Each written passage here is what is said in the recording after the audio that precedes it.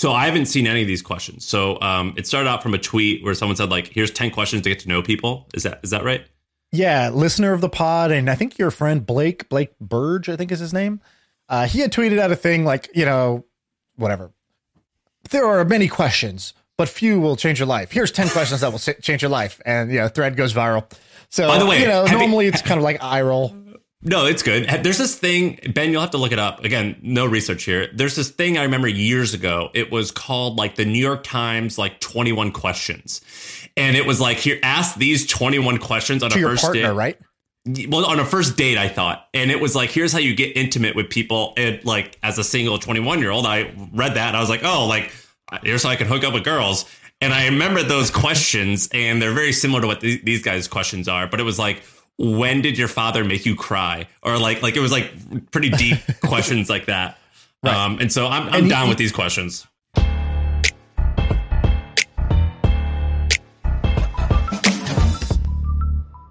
So I actually read these questions and I was like, these are actually good questions. But the way he presented it, I think, no offense, this is how most people do Twitter. It's like, here's some general advice or some general questions.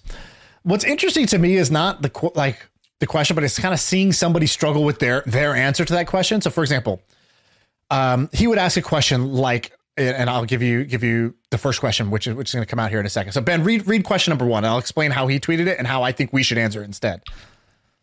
Read question 1. Question 1 is, in what areas of my life am I settling? Okay, so what areas of my life am I settling? That's a powerful question. It's a good thought-provoking question. Now, the rest of his tweet was like, just enough or just okay is not good enough. Identify the areas of your life you're just settling. So to me, that's the part where it was like, no, Blake, I want to hear your answer. Like, you tell me, like, if you're going to put out one of these bullshit ass threads, that's like, generic thread to try to get likes. I think that the next level of this like bullshit thread thing is people are going to get a little more vulnerable. They're going to put their actual answers in the thread rather than general advice. Who's invented this theme I'm seeing? So like Upworthy was like, here's 10 things you're not going to believe. Number 7. This new one that I'm seeing on Twitter is there's 8,000 of this thing. Here's the 4 best. 8 billion humans on this earth. Not all of them are worth following. Here's my 11 friends that are worth following. Who created that? Did one of our buddies create that, or is it? I have no idea who started that, but that's whatever. The formula. That is the formula. Well, Ben, all right. What's the first one? I just tried it. It's in what area of my life am I settling? You go first. Okay, so what areas of my life am I settling? And by the way, this is called The Boys Go to Therapy because we got to open up a little bit. We got to see what the answer might be. I would say 2 come to mind. The first is fitness. Like, I think I got kind of comfortable with my workout routine and diet, and I was like, oh, okay, like not as fat as I was. I'm on my way to getting fit. And I just kind of got okay with like, I was kind of settling for like, wow, you're much better than before. But I've been like writing that for like, 12 months now. And now the before is the same as the current because it's like been a while, like 6 months of like the same. And so I just realized this recently and was like, why did I settle here? This isn't the destination. Like I basically was on a road trip and I stopped at the gas station and then unpacked my bags instead of being like, no, this is not the destination. This is the pit stop. I got to get to the hotel. Why is my suitcase open? You made a lot of progress, though, in a relatively short amount of time. You just got to keep going. Yeah. So I would say I'm settling there. And the other one I'm settling, I think, is me and my wife. Like, we have 2 little kids. And there's like, this feeling of like, you know what? Like, we put a lot into work.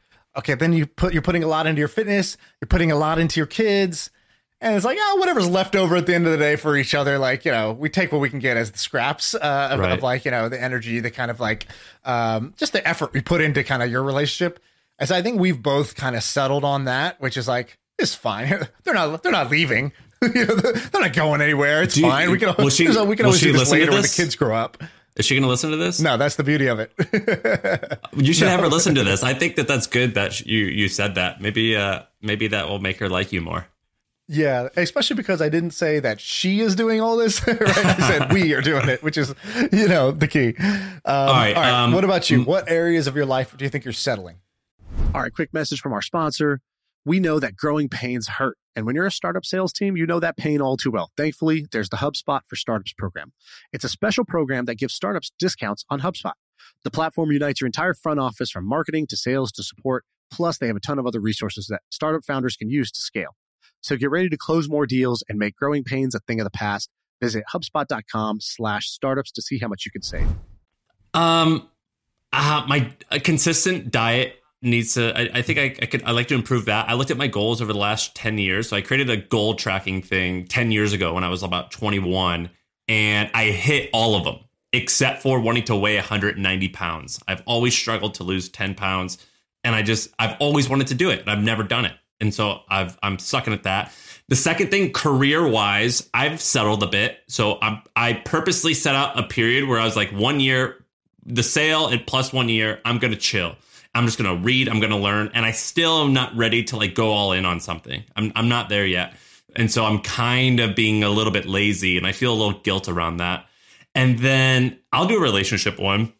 Dude, I'm super dependent on Sarah. Like, if someone like wants me to come speak somewhere, I'll be like, Sarah, can you just like handle this? Or like, do you want me to go speak here? Like, let me know. Like, I'm only going to, and oftentimes, because I don't like to fly, I'll be like, by the way, I'm only going if you're available. Like, if you don't go, I don't want to go, because I enjoy being around her. And I think I should learn to do a few things by myself a little bit more than I have been lately. I just tend to rely on her so freaking much that I need to go do stuff by myself. Give me one that's a settle that I feel like all those settles, maybe that both of us said, are like settles that we're kind of cool with. What's a settle you're not cool with?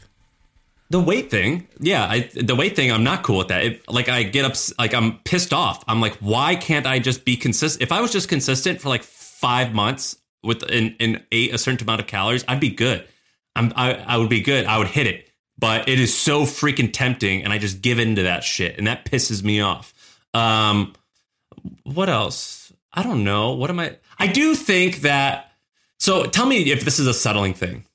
I've created a couple little small products in my free time, and I get so excited about making like $500, $100, $1,000 a day.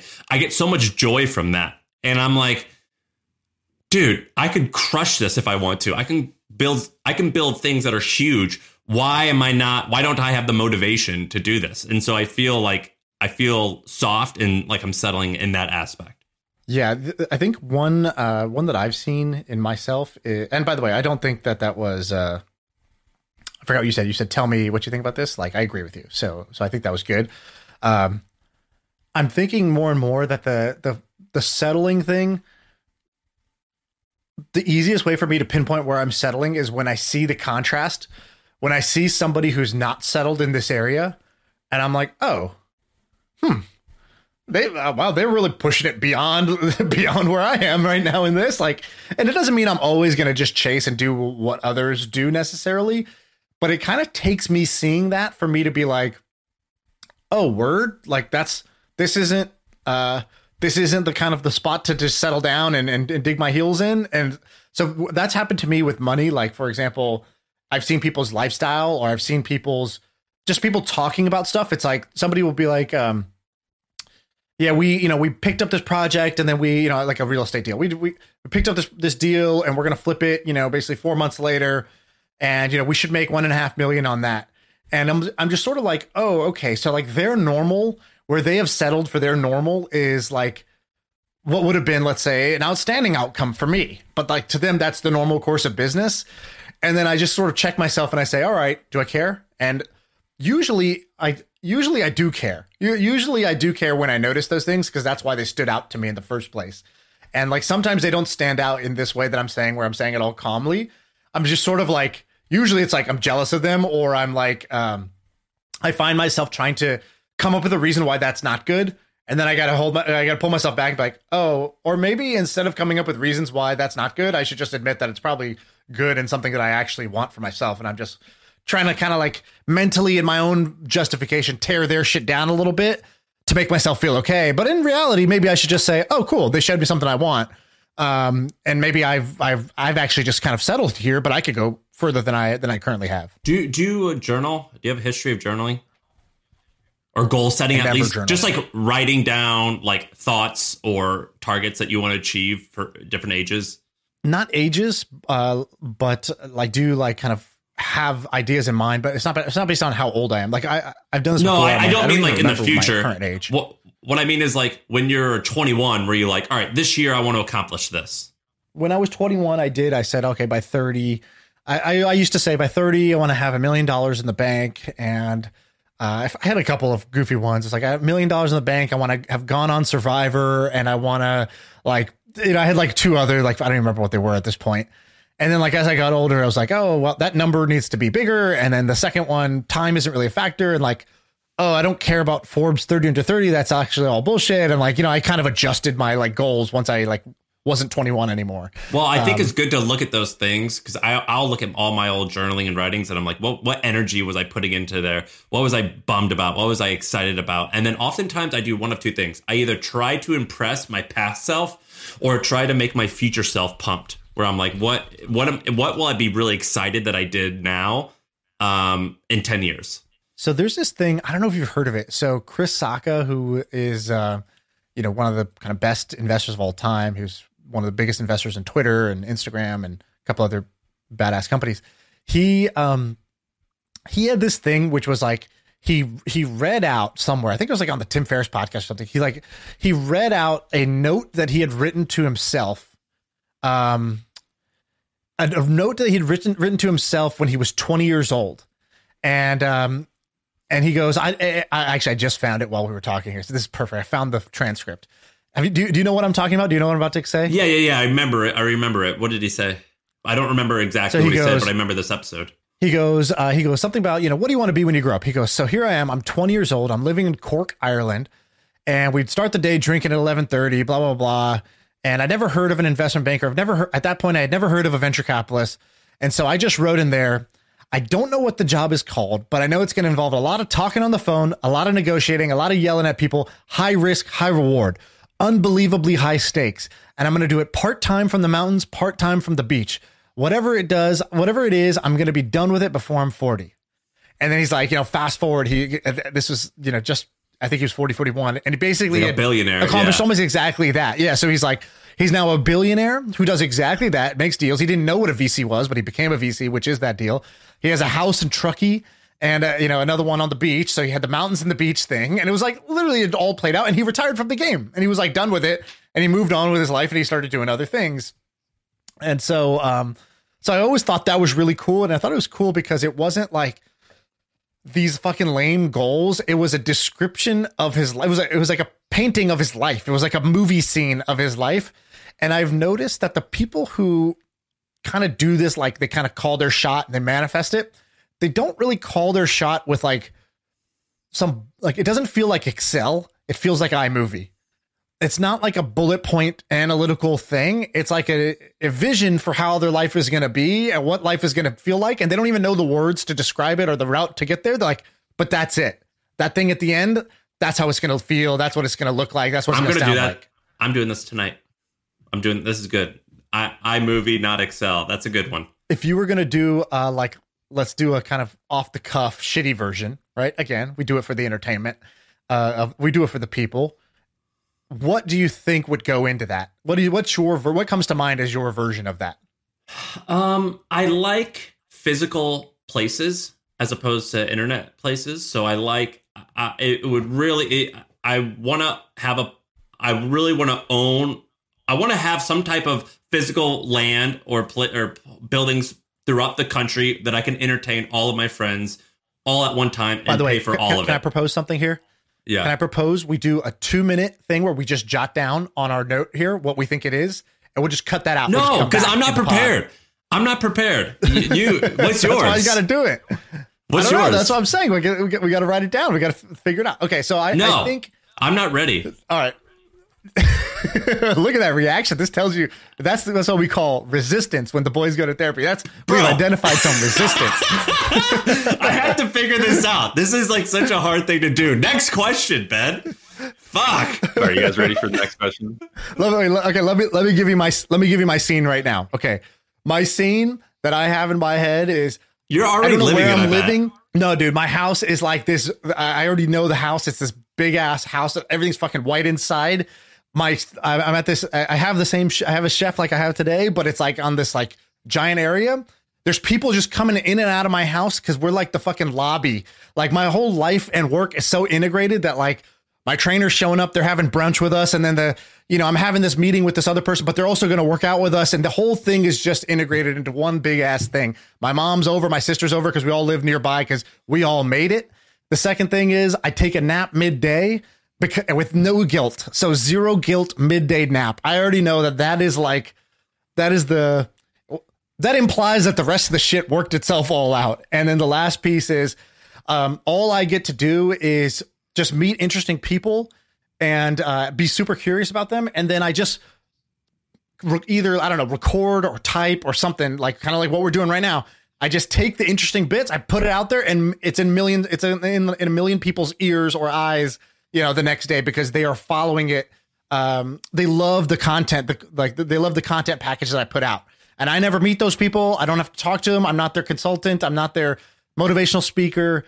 I just I'm taking little bits of what I'm curious about and I'm putting it into a million people's ears every morning. I think you're I think you're practically there. I don't know. You got to get the house and the fancier chef. Dude, you could take a nap now, I'm sure. Dude, the midday nap right now with kids, that's indulgent. If you take a nap 2 years. Kids, that's like giving the middle finger to your spouse. I'm going to go take a nap right now. What's the next question, Ben? By the way, that million people's ear things, that was old. I had said that before we started this podcast. I had told Sully, he was like, what do you want to do next? When I was selling the company and we were on like a fucking 10-mile walk. We just kept walking in the middle of the night. And he was like, tell me more. What are you thinking? I said, dude, I think what I want to do is I just want to have some way that I could just get my thoughts out there. And it gets in a million people's, I remember calling it earballs. I said, it's in a million people's earballs in the morning. I said, I just think that would be so cool if I could just be in a million people's ears while they're on their commute to work or whatever else. And that was before the podcast. Now the podcast is getting close to that. Yeah, you have that. All right, everyone, a quick break because I want to fill you in on a little experiment that I'm doing. I've got a new project. It's called MoneyWise. It's a personal finance podcast for high net worth people or young people who are on their way to becoming high net worth. When I made a little bit of money, I didn't even know how much money I should be spending each month. Should it be $10,000, $30,000, $50,000? And I didn't really have a lot of people to ask. So I created a podcast called MoneyWise because I wanted to figure out what are some of the things that people who have a lot of cash and who have a high net worth, what do they do with it? The first episode is with a friend of mine. He sold his company for $200 million when he was 31 years old. He gets super transparent about his monthly expenses, his portfolio, how it impacts his happiness, everything. And so I want you guys to check it out. It's called MoneyWise. That's one word. You can find it on my Twitter bio. I'm the Sam Parr, or you can just type in MoneyWise on Apple, Spotify, and YouTube. All right, back to the pod. Hey, let's take a quick break to tell you about the HubSpot Podcast Network. If you like podcasts like this, you should check out some other cool podcasts. One is called Business Made Simple. It's hosted by Donald Miller, and it's brought to you by the HubSpot Podcast Network. And what he does is he makes it easy to take the mystery out of growing your business. There's an episode that you should check out called What You Should Put in a Job Description to Get the Perfect Hire. And in this episode, Donald Miller looks at the whole hiring process and how important it is to emphasize both the positive attributes and the drawbacks to future candidates. And you'll learn why being self-aware as a leader will help you avoid hiring disasters. So check it out. Go listen to Business Made Simple wherever you get your podcasts. All right, next question question, two. And you can go out of order, Ben. Pick the questions that are interesting to you. Let's go with question 10. You should choose your battles wisely. What battles do I choose? Oof. Dude, I choose so many petty battles. Like when I'm driving and I see someone behind me and they're driving like an asshole and cutting other people off, I go out of my way to slow down and purposely block it. So I'm going just as fast as the fast lane so they can't get by me. Also, I reply. You're like, I go to their destination. Yeah, dude, I'm really petty. It pisses me off that someone's rude. I also reply to just so many comments that I shouldn't reply to, where I think someone has said something and it's just kind of ridiculous and I reply to it and there's no reason why I should be doing that. So I pick a lot of really, really, really dumb battles. Your HOA battle that you had, I would die on that one. This would not stand. That's what I would say. I mean, I would go hard on that one. What was the question though? What battles do you pick that you shouldn't? It's basically, it says choose battles wisely. What battle do I choose? So which is saying, what battle do you want to be choosing? Another way of looking at it is what you said, which is what battles am I stupidly choosing right now that I need to not be choosing? Dude, I choose so much small stuff. Like for some reason, I stay like hardcore in the dirt. Like, for example, I'm out at my ranch and I've got people here like setting up my Airbnb and stuff. And like people are like doing the stuff, but like I just have to be here and I'm like putting shit together. Or like, fuck it, I guess I'm going to go rent a car and go to Costco. It's like, no, we're already doing that. I choose the smallest stuff as opposed to leveraging my skill set. And so that is an unwise battle that I should not be picking. Instead, I need to be thinking about much bigger things. And I simply don't. I think having kids might change that. I think there's a world where I'm praying that having a child is going to like somehow like show me the way. You guys could tell me if I'm wrong. But dude, I picked the smallest. I focus on tiny issues. That's like I have a friend who they're a couple. They're like kind of going through problems right now as a relationship. And then she said something. She was like, I just feel like I need to have a kid, and then that's gonna like help us. And I was like, oh my God, no, that is not the answer. Like I understand why you think that will make this relationship better, but it is going to do the exact opposite. I think it could be the answer, to be honest. Having a dog is like 2% of having a child, not in the sense of I'm taking care of it, but it's like I've got something that I need to protect and take care of, and it makes me a little bit happier. I imagine properly having a human being where you're like, oh, I have to dedicate my life to this person. It's beyond me at this point. I have a feeling that can be very inspiring. And that's why I think a lot of like 35 and 40-year-olds who are childless and are like getting messed up on psychedelics all the time and feel depressed. I'm like, dude, just fucking pop out some babies. I bet like you won't be asking yourself, how do I find myself? You're going to say, how do I just like make this kid happy? And like when you dedicate yourself to others, I think you're happier. Can I read you something cool, by the way, that I just... Do you disagree with that? No, I think you're right in two ways. So I think you're right that having a kid definitely takes the focus off yourself. So that eliminates like a huge number of worries that you have, but it replaces them with new worries. If your habit is to worry, guess what? Whatever situation I put you in, you're going to find something to worry about. It's just better to worry about other people, though. It's more rewarding. So it is an improvement. It is an improvement. The other thing is that, yeah, some bullshit just gets thrown out the window because you don't have that bandwidth. You don't have that extra time to think about stuff and do stuff and make that trip to Costco because it's just off the table. You don't have the time. And so that's one thing, but it doesn't fundamentally change the nature of the problem, the root cause of the problem, which would be, like a focus on minor things. Because guess what? Then you're going to start to focus on, why your kids, pinky toe is a little bit crooked and why they have this little rash on their knee and like why they didn't eat all, a balanced lunch. And like, there's a zillion things you could worry about with a kid, and you could even justify them further because I'm a martyr. I'm a great parent for doing so. So you got to be careful with that. I don't think it goes away, but I do think it like changes the problem a little bit. So what's yours? Okay. I'll answer the question. I'm going to read you this thing. So the battles I should pick, the battles I want to choose are health. So being in the best health that I can be and having a healthy lifestyle for me and the people around me. Is your wife healthy? Because does she eat healthy?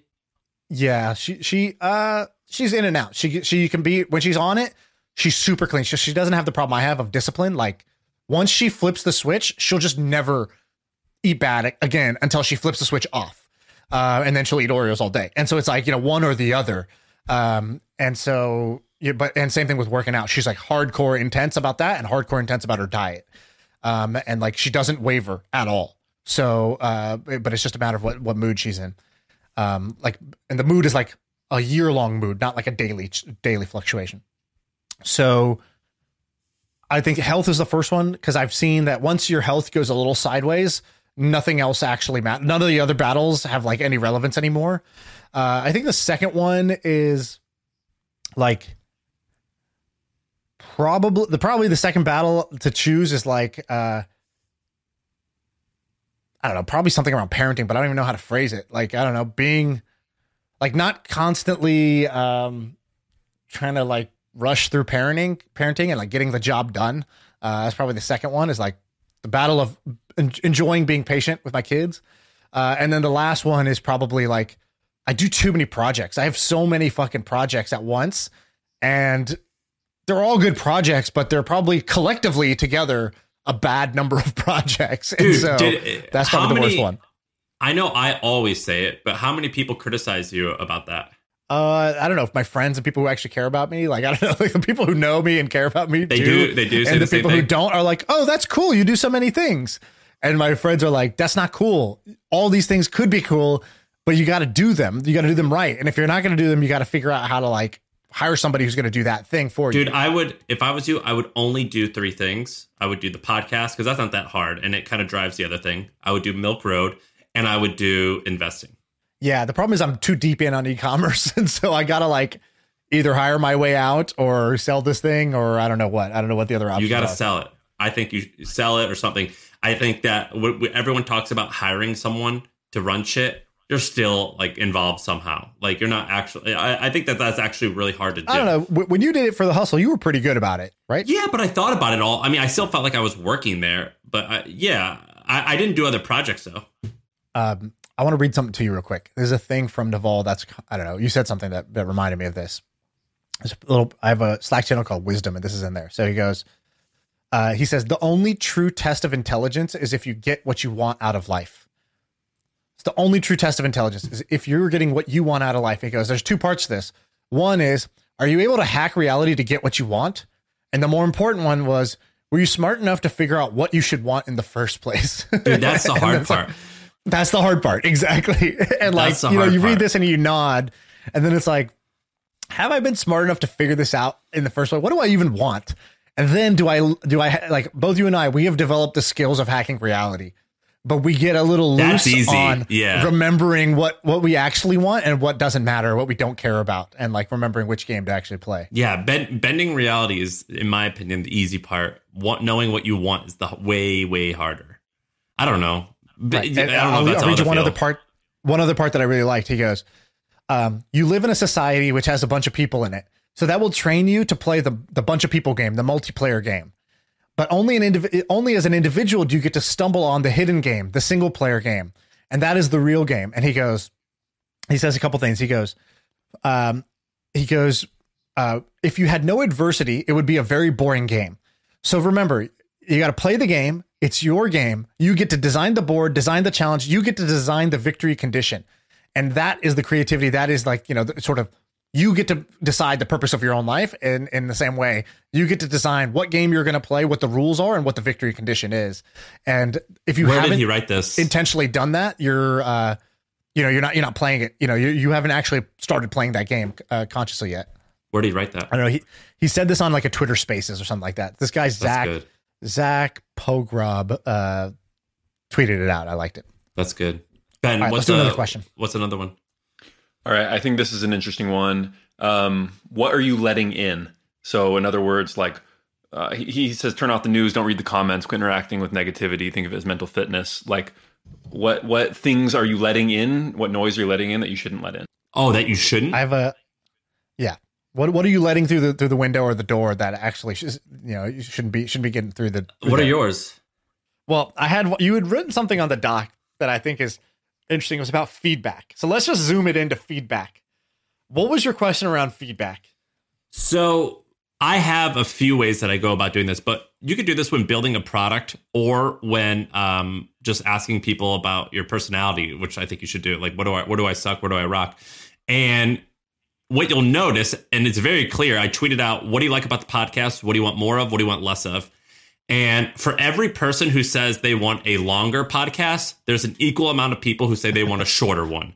There are some people who say more guests. There are some people who say no guest.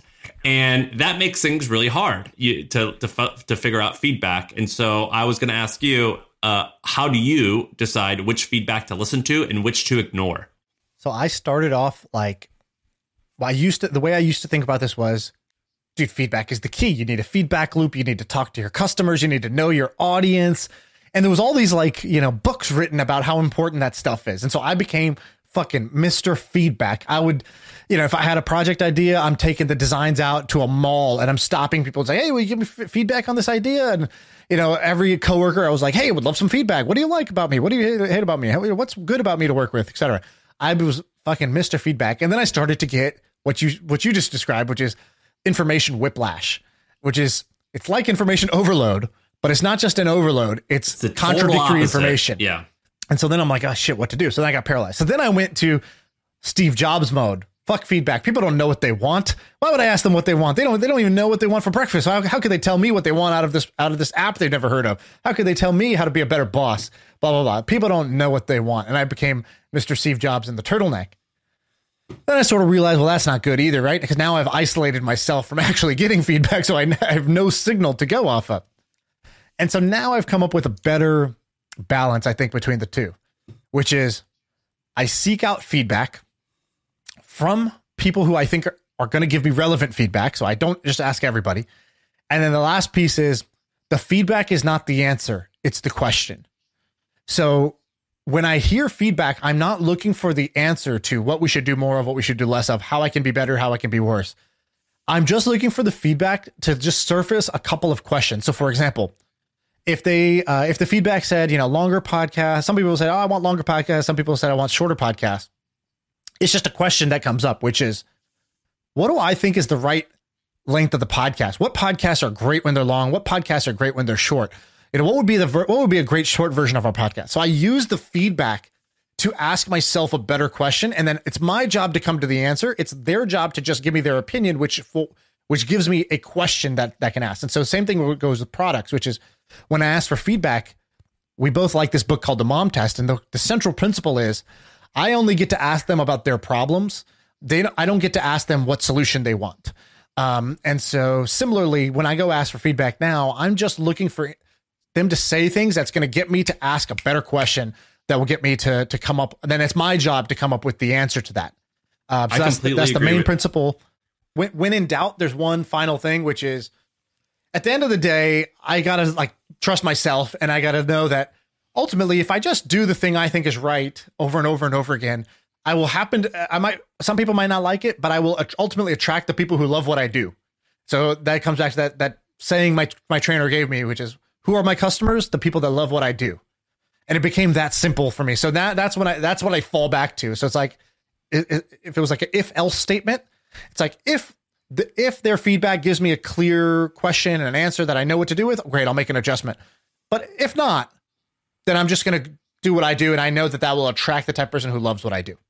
I think that I think you can, I always call it like Excel sheet your way to creating a big business.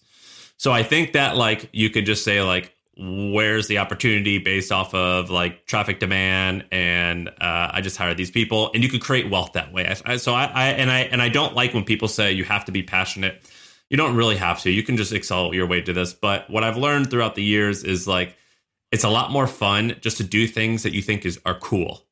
And typically that's more the feedback that I'll listen to is just do I think this is cool? And the second thing when I get feedback is I don't actually care, like you said, what they're saying. I care more about why they're saying it. And so, for example, when people say make the podcast shorter, they're not saying make it shorter. They're saying it's not always that interesting. Right, and exactly. And so because if something's really long, it doesn't matter as long as it's badass. Or if I made a 3-hour movie about Sean's going to watch it. And so it's really not about listening to the actual feedback, but why do I think they're saying it? So that's what I listen to. All right. This one, you guys get to talk about some other people. This one is, am I surrounding myself with the right people? Who are the 5 I want to spend time with? Ooh. Powerful question. That is a powerful question. So we'll make it, I think it's a heavy question, so let's make it light. So tell me right now, who are the 5, if you just said, I spend my time the most with these 5 people, who are the 5 people you currently just spend the most time with? Wife. Sarah, probably my wife, number 1. Sarah. Yeah. Neville Medora, my best friend and lives next door to me. Ramon, who a lot of people know, Ramon Van Meer, and then Jack Smith. That's 4. You got one more? I wouldn't put anyone else in those categories. No, that's it. Your dog? Well, and I like you guys kind of that's pretty in depth, but I would say that I would end it there. And all right, so then let's just add one more. Who's somebody you wish was in that 5 that you're not spending as much time as you in an ideal world you would be? Steph Smith. I would add Steph Smith. Whoa. To that. Yeah. Nice. I think Steph Smith is amazing. Just like what? I was just like our podcast listeners. They also want more Steph Smith. So every time I talk to her, I damn, she's brilliant. she's a very special person. So maybe her. Anyone else? Like, I sometimes I do wish like I had like some baller friends. A lot of my friends are like pretty great, but like fucking hanging out with like a Russian oligarch just to see how like some of these crazy people think who are like extreme. I like extreme people. So even though I may think they're a bad person, I would like to hang out with some of these extreme people who are just on extreme ends of success. Or it could even be an athlete. Like, what's it like to hang out with like the person who holds the world record in the marathon? So it would be nice to be around more extreme people. That's a really good actually twist to this, which is I think a lot of people have heard this idea of you are the average of the 5 people you spend the most time with, and that's true. But there's 2 other groups of people that I think really matter. One is like the equivalent of a bender. It's like, you don't want to go on a bender every day or every weekend, but like twice a year, a bender is a lot of fun. And if you don't do a bender twice a year, if you're not really having one amazing party or, just an all-nighter or some kind of experience that's like a little out there, you kind of are leaving a little bit of life on the table. And so there's some people that are amazing in that capacity that you would never want in your everyday, but they're amazing twice a year hangs with. And I think there's some people that are like that. The other one is, who have you just not even encountered yet? Like, who is just outside of your bubble that it's like, you don't even know what you don't know yet because you just don't hang out with anybody like that. And so you have zero exposure, and therefore, it's just like, it's not part of your worldview. It's not part of your mental model yet. So I think that's another like 2 categories. Who on the 5 or those two new categories? Do the 5 and then the other. All right. So my 5 would be Sonia, my wife, and my kids. I'll just put it all together. My mom is the next one. So my mom comes over 1 week out of every month. She stays with us. Ben, who's kind of like my right-hand man, my business partner across Milk Road, across in the fund. He helps with the podcast. He does a bunch of things. So I talk to Ben hours a day. Andre, who I don't think you've met Andre, right? No. Andre's like kind of like the new Ben. He's like the next Ben. So he's a new guy in the fold on that level. And Andre's kind of amazing because Andre's got this story that he had some illness. He caught some bug or got some infection that like he gave him like kind of like chronic fatigue syndrome or something like that. Like he basically like couldn't get out of bed for like, I don't know, like 2 years or something like that. Like he was in a wheelchair at one point and nobody knew what it was. And it was just like, and then he kind of like recovered from it, but it was like this multi-year thing. And so this motherfucker is the most like grateful person you'll ever meet because he's like, dude, I walked today. And I'm like, like it doesn't take much for Andre to be like high on life. And because Andre's around me all the time, I get that secondary high, the contact high off of Andre. And like, because he kind of like was just battling and got out of it. And so now he's like every day he like, you could tell he's just savoring every day, like as if you haven't eaten in like 2 weeks and you're having your first meal. That's how Andre's like. And so I love that about Andre. And who are the other 2? The other one is Sully, who's our mutual buddy. And I don't hang out with him that much because he moved, but he's a partner in one of my businesses. And so I talk to him, because of that. But the one downside is now that he's like an official business partner, we don't really just like talk to shoot the shit anymore. It's like we kind of, anytime I'm talking to him, I'm sort of talking to him always as if he's my investor or business partner instead of just catching up, So I guess that's probably the downside. And then, so those are the 5 that I'm currently hanging out with the most. I would put you next as we hang out, 2-3 hours a week doing this. So that's more than most people. And then the one I wish I hung out with more was Ramon, because Ramon is like the best human on earth. So, the more Ramon in my life, the better human I would be, just, by default. I completely agree. When he teaches me a lot, he's a very thoughtful person. I learn a lot from him. And then the category that I was saying, the people I have no exposure to is like, I basically have no exposure anymore to people that are in high school and college, which is like actually pretty important as an investor and like, person of the world to know like what it's like. Oh, I forgot. I used to think about these stupid things and they were the most important things in my life. Or like, oh, wow, we didn't have phones, so we couldn't do these things, that they're doing now in high school or college. So I have like zero exposure to that. Like people in third world countries, like, when I went down to Mexico, I was like, oh, wow, like I kind of forgot like just how simple and like different life is for most people on Earth.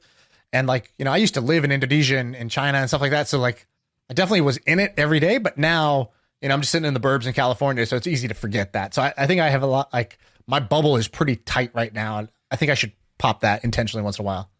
Do you want to do one more question, Ben?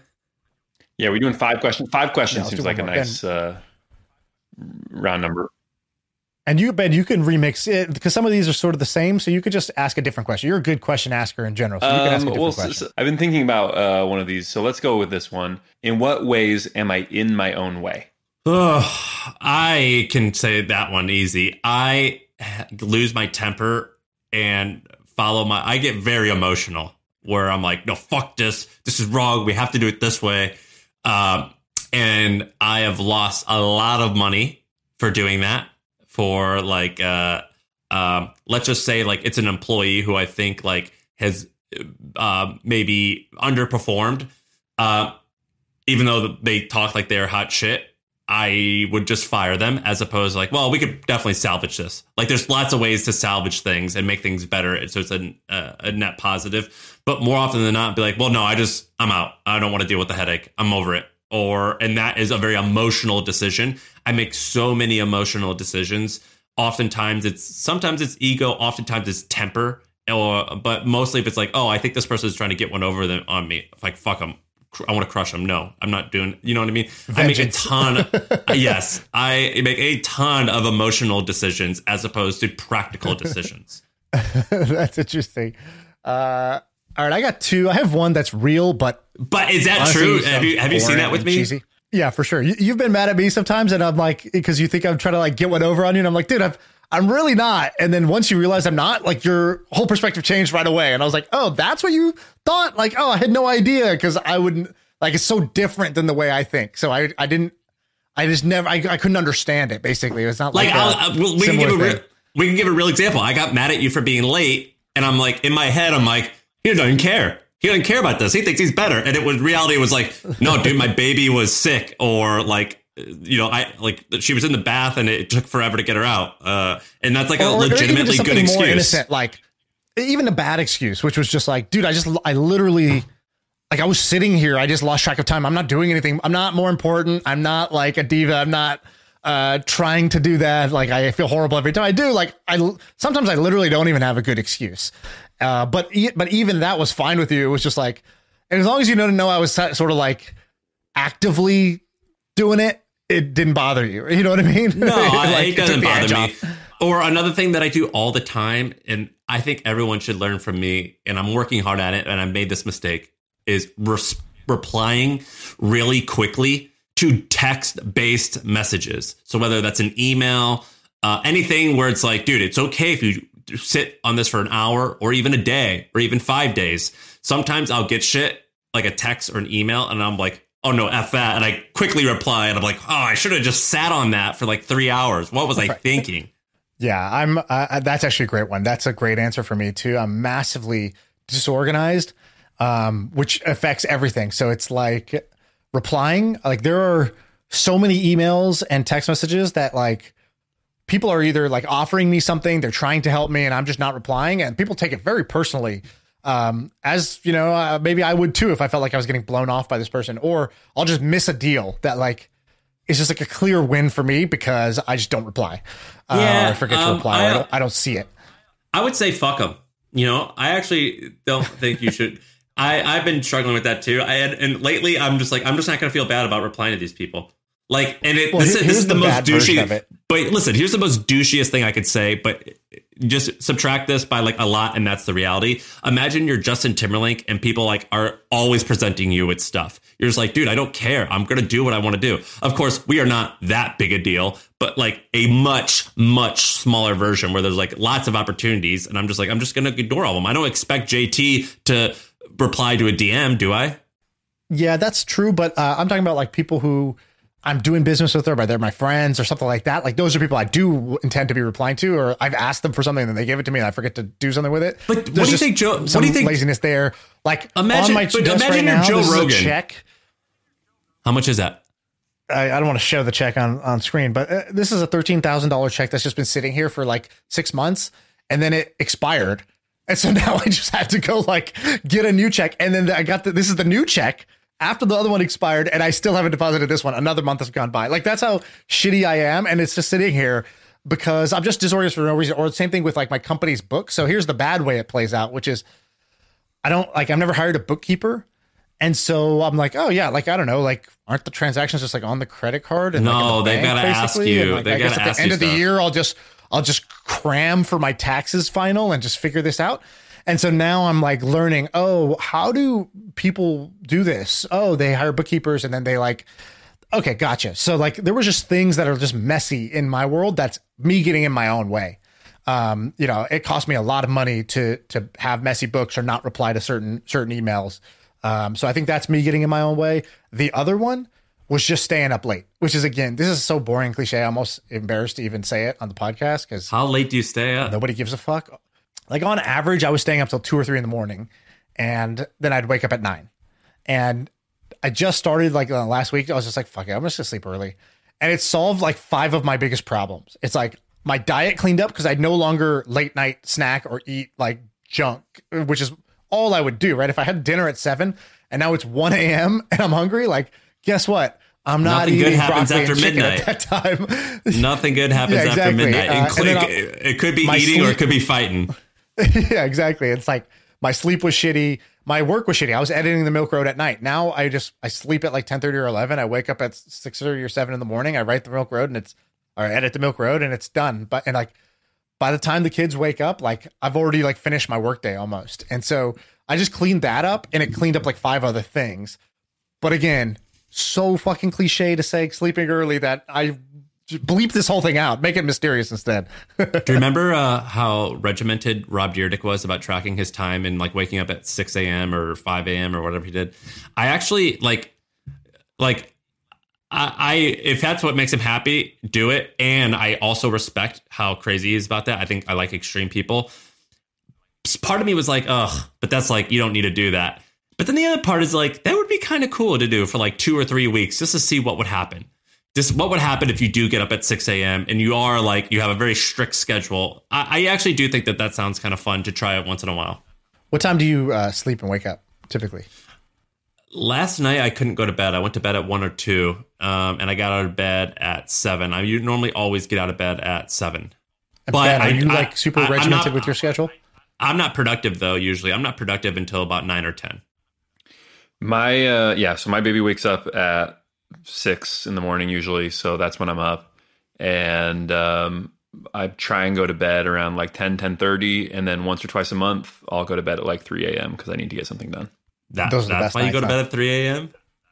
I You're not like going out and doing shit? Wait, do you drink? Do you drink or do drugs? No. When it's usually like God, this is the lamest trio ever. when I do How to Take Over the World episodes, I usually do a bunch of it in one sitting that I'll do from like 9 p.m. to like 3 or 4 a.m. I'll do that twice a month. Sean, So let me recap these 5 drink questions or that we anything? answered. I drink if like the occasion calls for it, but not with any regularity. No, But do you get drunk? I used to, but no. Like last 5 years, I have not been getting drunk. And do you do any drugs? No, God, that's crazy. What a bunch of prudes dude. we I are. just drink green smoothies, bro. I don't even drink coffee. We are so lame. All right, go ahead. All right, I'm going to recap the 5 questions. So the 5 questions were, in what areas of my life am I settling right now? The next one was, am I surrounded? Oh, no, that's not it. Oh, yeah. Choose your battles wisely. What battles am I choosing right now? And what do I want to choose? So what areas of my life am I settling? Choose your battles wisely. What battles do you want to choose? Number 3, what am I letting in that I need to shut out? That's noise and information and opinions from the outside world. And then, am I surrounding myself with the right people? Who are the 5 people I want to spend the most time with?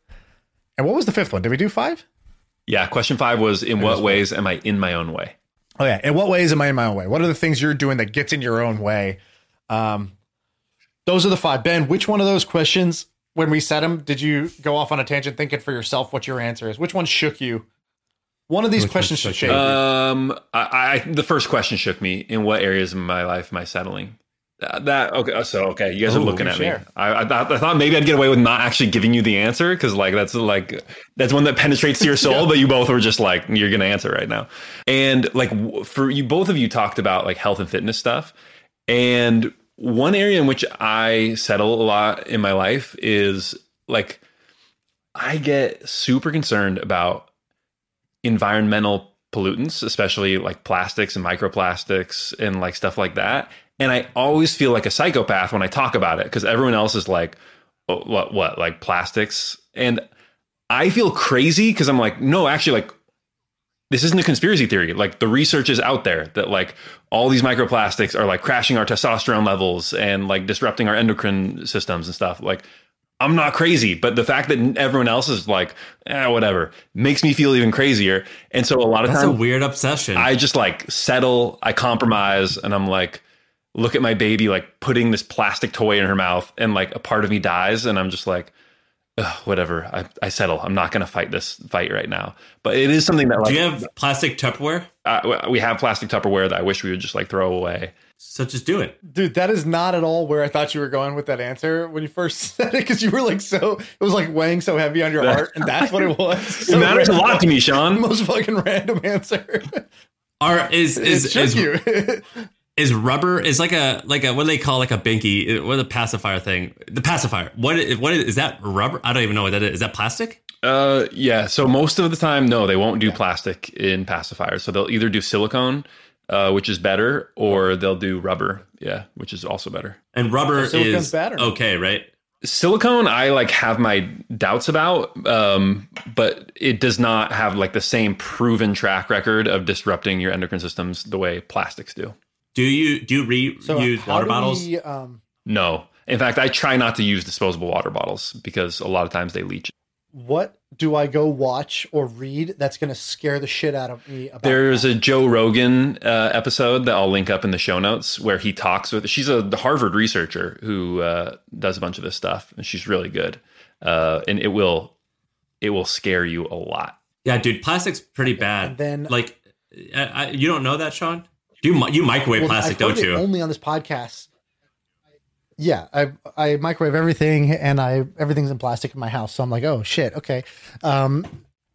So I've heard this, but I've like never got shook yet. Where I'm like, oh, take action in this.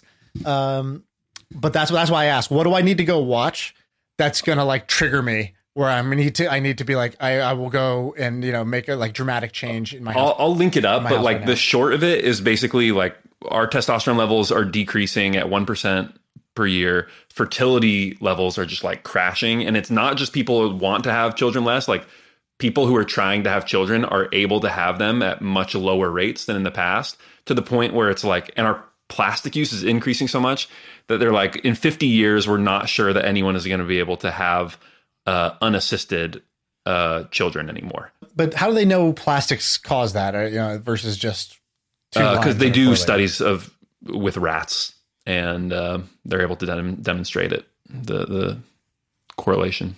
Good answer. That was a very good answer. And what's an example of something you swap out that's like a big culprit for plastic? Like most people are doing this, but if you swap this, that solves like 20% of the battle, right? Well, so the biggest thing that she said was never heat plastic. That is like, if you can do one thing, it's never heat up plastic. So like if you have a water bottle with water in it, like, yes, that will leach some plastic into your system. It's not great. But if you leave it out in the sun, it heats up to 100 degrees, you're going to get like 10 times as much plastic. So it's not eating things hot from plastic. But how do you reconcile that fact with the fact that you smoke? You told me that you smoke a pack of cigarettes a day. Noted chain smoker, Ben Wilson. That's what people know me for. How do you do both? Well, and how do you have 24 Newports a day and you tell me not to microwave plastic? It's just one of those mysteries, Sam. I don't know how to explain it. And how do you can you test to see how much plastic? I don't know. That's a good question. I would love to do it if you can. I don't know that you can. I got a new business that we're going to talk about on Monday that's going to address that, by the way. I was all prepared for it today. Really? Did you say that? What is it? It's called Float. Did you see it in the doc? It's called Float. What is it? What's the URL? Is it called Float, Ben? Where's my fucking read? It's called No, it's called Fount. Fount. Sorry, Fount.bio. Fount. It's basically a $5,000 a month concierge service where they test your blood and tell you all about your body. It's very expensive, but sounds incredibly cool. For $5,000 a month, you better be touching my body. Well, we'll see. Maybe for maybe it'll make women to actually want to touch your body. Maybe we'll do one better. We're getting tested over here for $5,000 a month. Why $5,000 a month? That's such an absurd number. You're doing this? No, I'm not doing it, but I think it's closed to beta. $5,000 a month. Would I do it? I would sign up for 3 months for sure. I think you could do it in 3-month increments. For $15,000, yeah, I would try that. Dude, I had a concierge doctor one time for like a year when I was really sick, and it was $25,000 for a year, and it was mostly amazing. Also, I understand why rich people and how rich people can get access to so many drugs. Because like, if I wanted to, I could just like text the doctor and be like, "Hey, can you refill this Xanax for me?" Or like, "Hey, I need some more Oxy." And you're paying them so much money that it seems like they're willing to do that. It is kind of crazy. This took a turn. Hey, all right, can I? cool. Do we have time? We're way over time. Do I have time to ask you guys one more question? As long as it's 5 minutes or less. Okay, I think you can be 5 minutes or less. I'm just curious about this. I don't know why I thought of this as we were asking the 5 questions. But if you were to like simulate your life 1,000 times, what do you think the ceiling is and what do you think the floor is? In other words, like, are there a few little things that if they broke in the wrong way, like Sam Parr is working at a McDonald's in Missouri right now, or like a few breaks where if things had broken the wrong way, you would be worth $100 billion, one of the richest men in the world. Like, what do you think your floor is? What do you think your ceiling is? And do you think you ended up about what your average is? I think in my case, I could tell you, I think Let's set the ground rules. The ground rules are same genetics and same like family. Not like I'm born in a different country. It's just like a few little random variables get changed. You make a few different decisions as you go through life, but same family, same situation, same person. I think I was not far from being like homeless, alcoholic, drug addict. Like, I think that was actually potentially in the cards, or just like in jail because I would con people and steal. I think a lot of people honestly could say that though. Like if you ever like do certain drugs, like, oh man, like it's actually, I could see myself living on the streets. The best of like the limit, I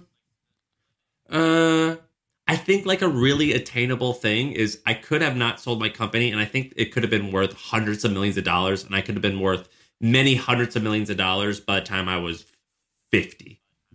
I think that could have done that. I think I could have pulled that off if I was willing to put the work in. Yeah, but you'll probably end up there now. Anyways, you're 30 now. That's 20 more years. Yeah. Given where you're at now, it's pretty likely that you end up over $100 million. It's very likely that I'll be worth 20 more years. It's almost guaranteed I'll be worth 9 figures. I mean, it's almost at certain. age 50. Yeah, so then fuck it. I don't have a good answer then. Exactly. So you peaked. You got one of the good rolls of the dice. I don't think. I mean, obviously, there's some scenarios where I end up in jail, drug addict, whatever. But I don't think that's like the realistic floor for me. I think the realistic floor for me was probably like working at Twitch forever. No, not even like working as a lab assistant at fucking Greenville University's like biology department or some shit like that. Like, basically some job that was like, I got on some track that didn't really have a merit-based system. It was a time-based system. So like, you basically just get rewarded for how long you've been in the game and not like how much impact you've been able to make. And it might have been in a very kind of like not a complete, I was very close to a complete non-business field, right? I was like about to go to med school. So, I was very likely going to be in a different thing, but like, even if I hadn't done the med school path, just being a engineer somewhere or being a, project manager somewhere was extremely likely for me. Had I just made one or two different decisions kind of at some point. The more interesting question is like, how far off the peak am I? And I think I'm pretty far off the peak, to be honest with you. And in fact, Ben, you were there when we had David Freeberg on the podcast. And I told him, Sam, I was trying to butter him up. I was like, dude, so you've created not one, not two, but pretty much $3 billion companies. If you know, he created Climate, which is $1 billion company. He created Metromile, which is basically $1 billion company, and he created the Production Board, which is $1 billion company. And I said, you've done that. And, you know, if I went back to you at age kind of 18, 19, 20, you're in college, and I told you, hey, man, this is how it all shakes out. You're going to create $3 billion companies, 3 separate $1 billion companies in this like kind of space, science space. What would you have said? Would that have been unbelievable to you? Could you have believed that? He goes, honestly, I'd probably have been disappointed. And I was like, what? Why? Because I think two things. Like, one is he wasn't really like, money wasn't the driving force. And then the second piece is like, I don't think he feels like he's had a big impact on the world yet.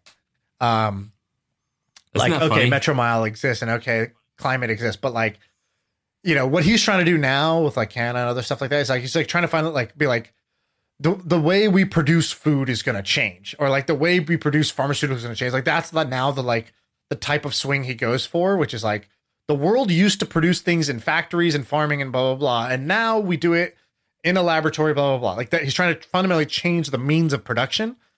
And so I think that's what he meant. But I was kind of blown away by that answer. And that's the type of thing when I remember I said, like, you hang out with that X Factor person who like just sort of like stuns you into a different, like when I said, when do I realize I'm settling, is when a guy who's created $3 billion company says, I probably would have been disappointed if I knew this was the outcome. It makes me think, wait, what is this guy even going for? What is this guy's scoreboard if he doesn't think this is a win? And then what does that make me think about my scoreboard? How could I update my scoreboard? Not to match his, but to like, let's definitely question it, right? Like let's he not a just billionaire? keep it the same as it's been for 10 years. Is he a billionaire? I don't think he's personally a billionaire now. Probably, but like a few hundred in million that ballpark. I think he said on the podcast that he hasn't hit $1 billion. So I think close, but I don't think he said it. Yeah.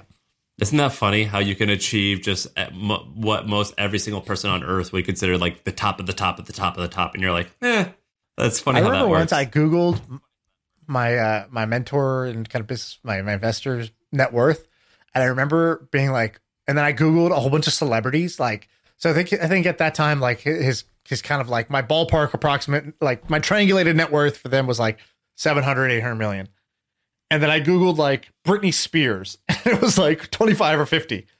And then I was like, great, I was like, he's like more than 10 times richer than Britney Spears. I was like, okay, Alex Rodriguez. I remember when he signed the biggest MLB contract ever. It was a 10-year, $225 million contract or $250 million contract at that time. And I remember being like, oh my God, he's getting he already has 3 times A-Rod's contract. And it just like, I just Googled every celebrity I could think of. And like, he was Michael, worth more than all of them. Did you know that you're richer than Ryan Sheckler? I think I literally said that. I was like, you're 15,000 Jermaine Dupri's. Dude, he's probably even richer than Denzel Washington. This guy's amazing. That's what I'm saying. Oh, easily. Watch, Denzel net worth. Dude, I bet you Denzel's got to be worth 100 at least. Been in the game for a while. Piss poor 280. He's a double Denzel. Like, come on, man. That's awesome. All right, I'm out.